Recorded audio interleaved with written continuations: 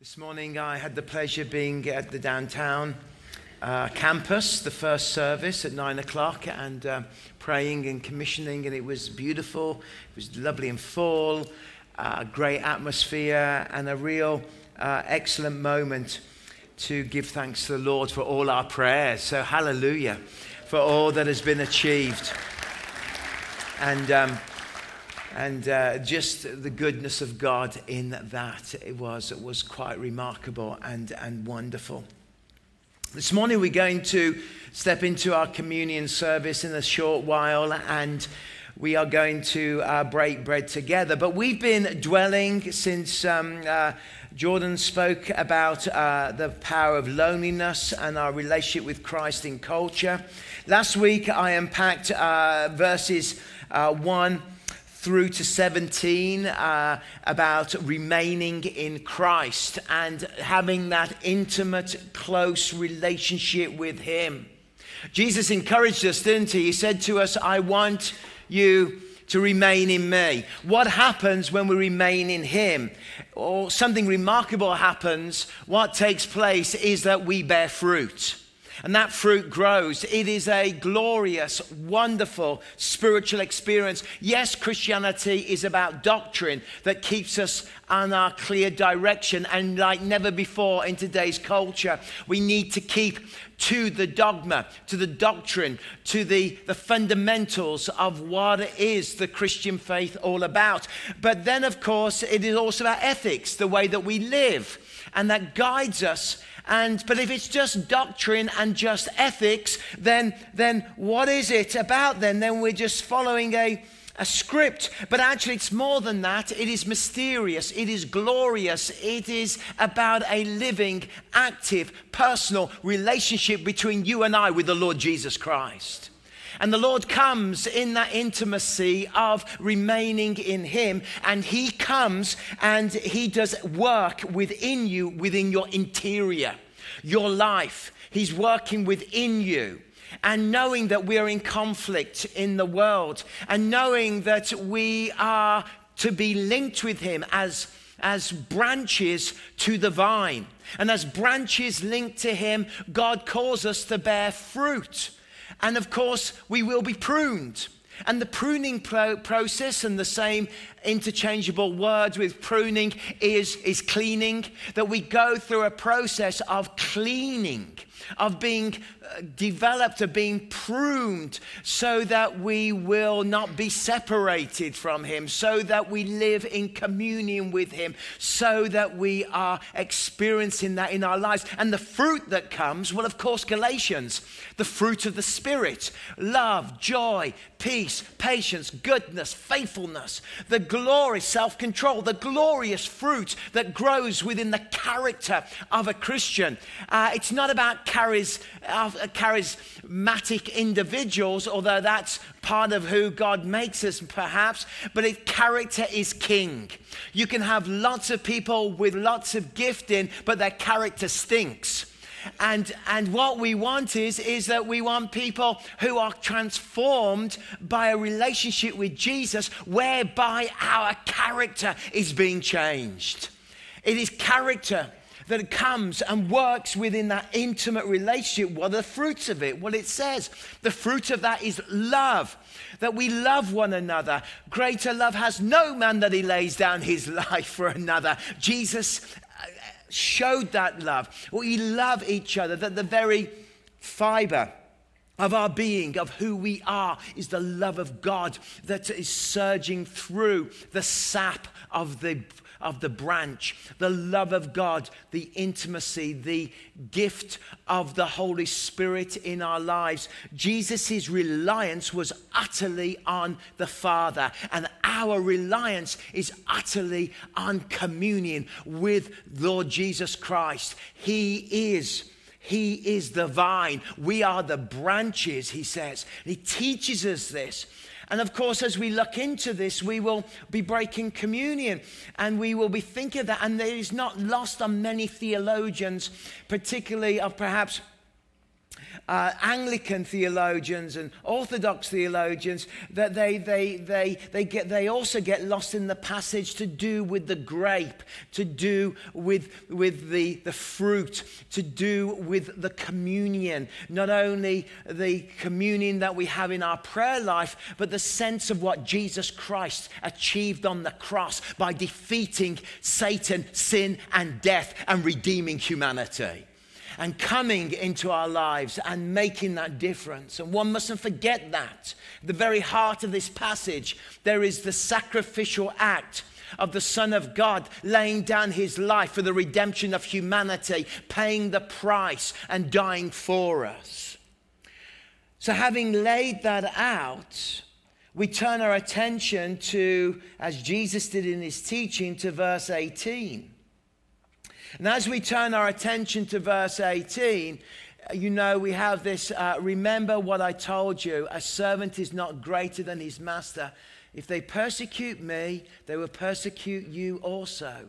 If they obey my teaching, they will also obey yourselves also. Persona non grata. This is what Jesus is teaching us. That there will be times within church history and times within countries and times within nations where you and I, because of who we follow, will be excluded, will experience conflict, will experience. And what the next verses, 18 through to 25, are saying to us is that there is persecution is a very real part of the life of the Christian church within the world. And that although we are in an intimate, beautiful prayer, remaining relationship with God, although we are connected to the vine and we have the sap of the Holy Spirit working through us, what is actually teaching us is out of that relationship, when we truly live this way, he moves swiftly from the beautiful imagery of that now I sustain you, I support you, but it's going to get tough. It's going to be hard.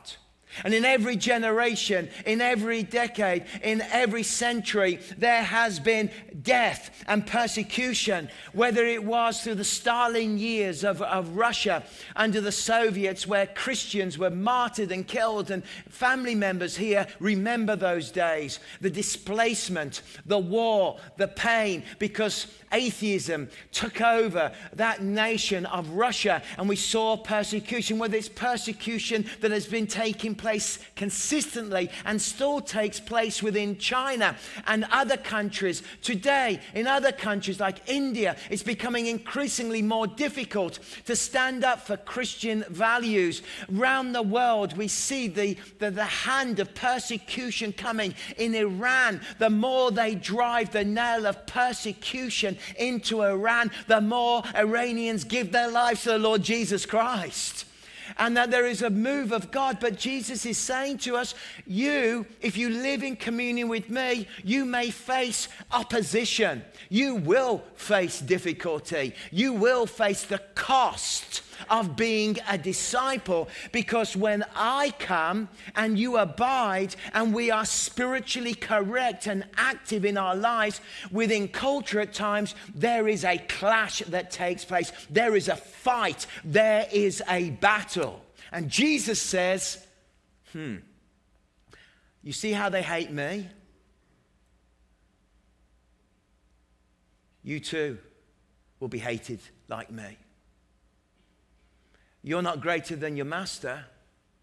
You too may experience hate, rejection.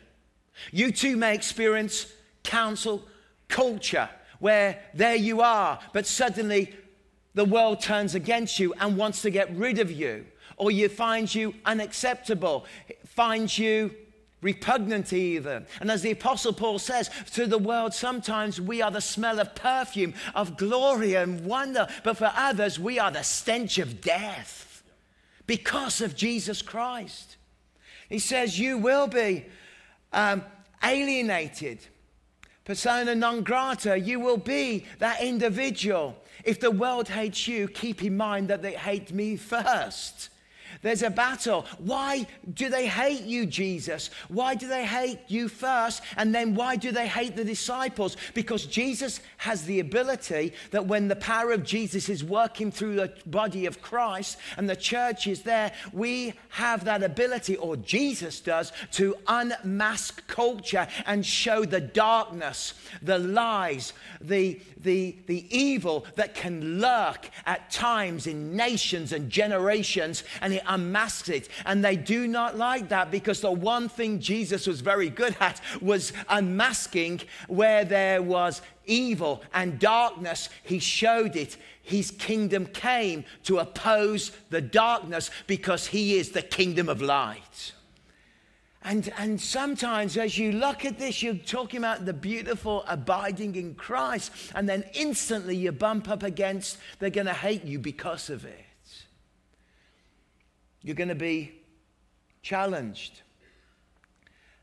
If you belong to the world, it would love you as its own. As it is, you do not belong to the world, but I have chosen you out of the world. That is why the world hates you. You're a different people. We are like a boat on the water. We're not in the water, we're on the water, but we're still in the world. And we're bobbing around through the storms and the problems and through the decades and through the swirling history that takes place in nations, whether it is the persecution of the Roman Empire, whether it is the relentless attacks of the tribes of the north and the Vikings killing monks and killing Christians for generations, whether it is philosophical ideas that cancel the idea of Christianity and the idea of a personal relationship with God, whether it's philosophies like Marxism and so on that rise up and step against and declare that religion is the opium of the people and it should be just absolutely got rid of, and that being a Christian is kind of a mental condition that needed to be treated because those Christians are crazy because they believe in a living personal relationship with God. Well, let me just tell you, in that case, I am bonkers. Because I have met Jesus Christ. A lot of people don't tell you this, but in the Methodist revival, so many people were getting converted that the establishment in London and the mental institutes and asylums actually had a category for mental illness called Methodism. And they would say, what's wrong with him? He's got Methodism. Because he's got religion. He's got a personal relationship with God because he believes. And actually, that was a thing in the Bethlehem Hospital, if you ever research it and understand it, Methodism, that people can view us as unacceptable, Jesus is saying. If you belong to the world and the world love you as its own, as it is, you do not belong to the world. And this is where we battle sometimes, because we do not belong to the world. We belong to Jesus. We love the world. We serve the world. We proclaim the good news of the world.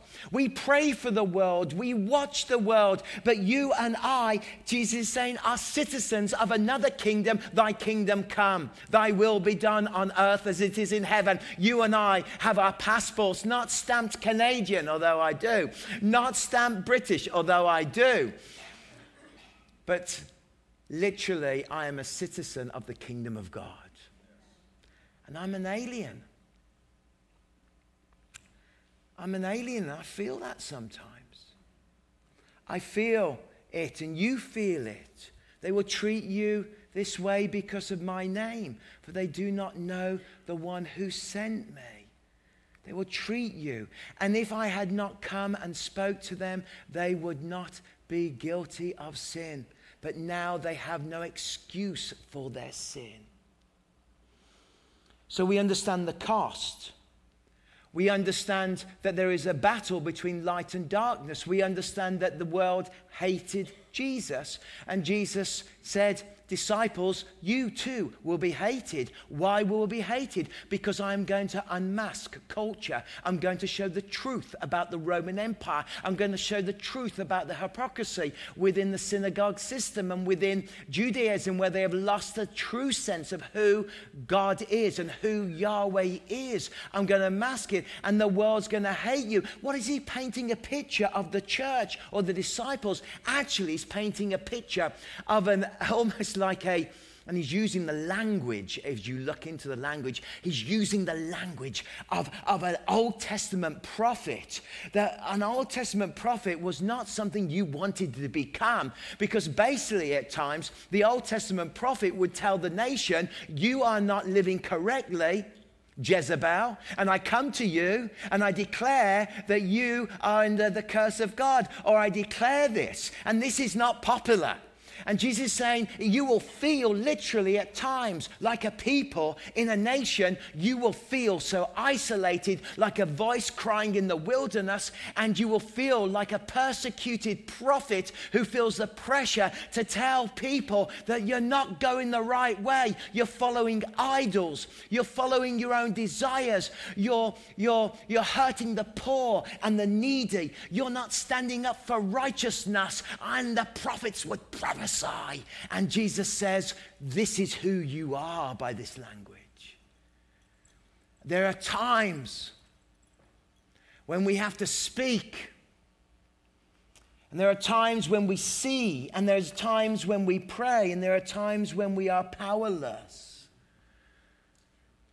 But we have to know that our prayers are always heard in our country.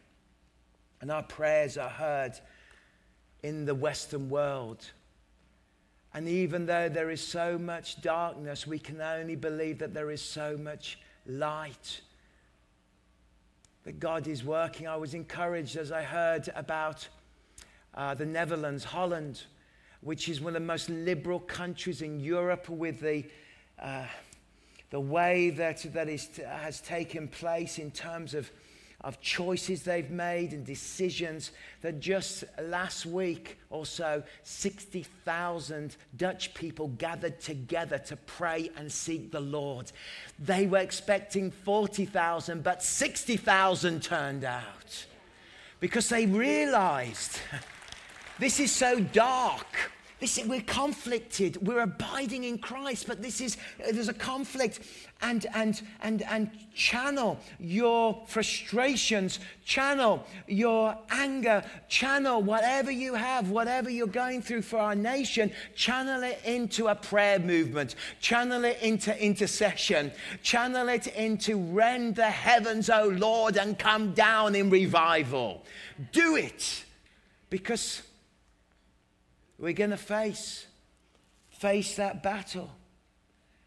I have not come, spoken, and in doing that, actually, like a prophet, we make people guilty of their sin. And that's not popular in our culture. Guilty. But by our very existence, at times, this is exactly what happens. Jesus said, I'll show them, I make them feel guilty. And I do wonders amongst them, but they still not to believe, and their guilt is upon them, and they will be judged. Their guilt, and you're going, oh, Lord, have mercy on our nation. Have mercy on us, that they would not be guilty of sin, but now they have no excuse for their sin. There's no excuse. There is guilt. Whoever hates me hates my Father as well. Hates Yahweh, hates Jehovah, hates God, is upon us. And if I had not done among them the works no one else did, they would not be guilty of sin. As it is, they have seen, and yet they have hated both me and my Father. Remember the healing of the blind boy? And the religious authorities came and they accused him, and they did not rejoice because of the blindness had gone. They were angry because the healing took place on the Sabbath. And it was Jesus that did this. And they become so blind and so full of themselves that they do not see what God is doing and the way that God is moving and working. But this is to fulfill what is written in the law. They hated me without reason. Have you ever felt that? You ever felt just loathed, hated without reason? And the reason is actually because you are connected to the vine, and that you are a branch of the vine, and it's become unacceptable to somebody, to something, in some way, that there is conflict, that there is difficulty. But you think around the world. You see the persecutions, you see the martyrs. You see, the more people have been martyred in this last 100 years, they say, than ever before in the history of humanity, which is hard to imagine, isn't it? And that's why we should pray for the persecuted church. That's why we should pray for the church around the world because of this. And this teaching that Jesus is echoed, as I looked at this, echoed in Matthew chapter 10, in Matthew chapter 24, in Mark chapter 13, in Luke chapter 6, and chapter 12.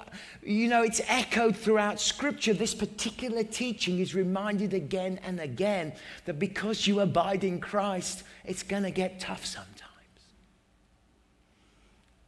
It's going to get hard. But Jesus never stops moving and never stops working. You know, what did he say in John chapter 17? Jesus says, and the world has hated them, for they are not of the world any more than I am from the world. This theme is there. Christians have passed from death to light. John 3:13. They are not of the world. We are of a different world, and so should not expect the world's affections. It's nice when it happens. It's good when it's wonderful. But we shouldn't always expect it. But the people of Israel are not willing to listen to you because they are not willing to listen to me. For all the Israelites are hardened and obstinate. The cry of the prophet. The cry of the prophet that comes. There was a Kurdish... I was in Vancouver at a small summit for evangelistic pastors and with an organization called The Message, where I've been involved in helping and supporting. And planting micro churches in, there's one in Prince George there with the MB. They're planting one in an MCC building and gathering people and from all different backgrounds, refugees, and they're planting a small church in that MCC building in Edmonton, downtown Hastings, where they're working. And I met this guy. I was like, I really liked him. He's like really, really enthusiastic. So I got on with him. And he's like, oh yeah.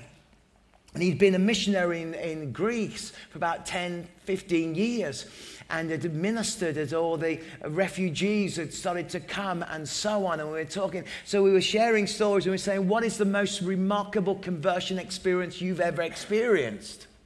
He goes, oh, that's easy.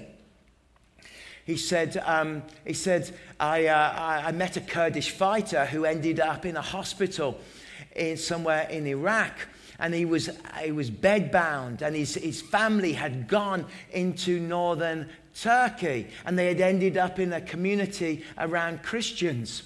And he was lying in bed and in the hospital, but in the building next door, he could hear people singing the name of Jesus. And he'd never heard of the name of Jesus in this way.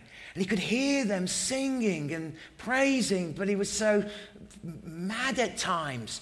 So when he could walk with his, injuries from bombs and guns, he hobbled over to that place where they were singing and banged on the door.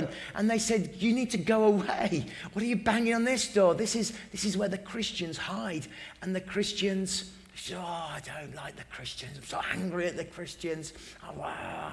Said, I want to know who is this Jesus person?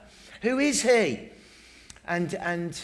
And he went back to the hospital, and interesting that little house church was all arrested after that and taken away because of him banging on the door. He ended up in Greece, angry, hating Christians. And months and weeks, and he kept meeting this missionary who chatted to him, and he said, you don't like me, I don't like you, I'm a Marxist, I'm a whatever, don't like you. No. He said, but I have a problem. He said, what's the problem? I keep having a dream, and there's a man who is standing in front of me, shining brightly. Who is this man that I keep seeing shining brightly? And the missionary said, well, I can tell you who he is. His name's Jesus. He goes, no, you didn't. And then he got a text of his family, and his wife texted him from northern Turkey and said, take courage, don't be worried, and quoted a scripture. Be bold, be strong, and trust in the Lord. He's like, no, my wife and children have become Christians. This is terrible. He goes to sleep. Jesus appears shining in his sleep. He wakes up. Who is this Jesus? Until one day, he stops, bows his knees, and gives his life to Christ. And he walks by this missionary friend of mine, and the missionary looks at him and whispers, because of all the, obvious persecution he says, you found Jesus, haven't you? Go, shh. Yes, I have found Jesus. But I was thinking about that story, and we were chatting about it. That we were thinking about that little group of Christians at the back of the hospital secretly meeting. They were all rounded up because that guy banged on the door. But they will never know that guy that banged on the door so angrily, a number of years later, met Jesus Christ personally himself. And I said, I hear this all the time. I have a friend who was out in the Middle East, and he used to put on Facebook, if you've had a dream about somebody called Jesus, I'll meet you for coffee. And he spent all his time just meeting people, Muslims, who have had dreams about a man. He said, what's your biggest story? I said, one of my favorite stories was when I was traveling, backpacking through Africa, and I ended up in Zimbabwe, and I ended up at a little Pentecostal church, and the lead elder was there, and I became good friends with him. And I said to him, how did you become a Christian? He said, I was a devout Muslim.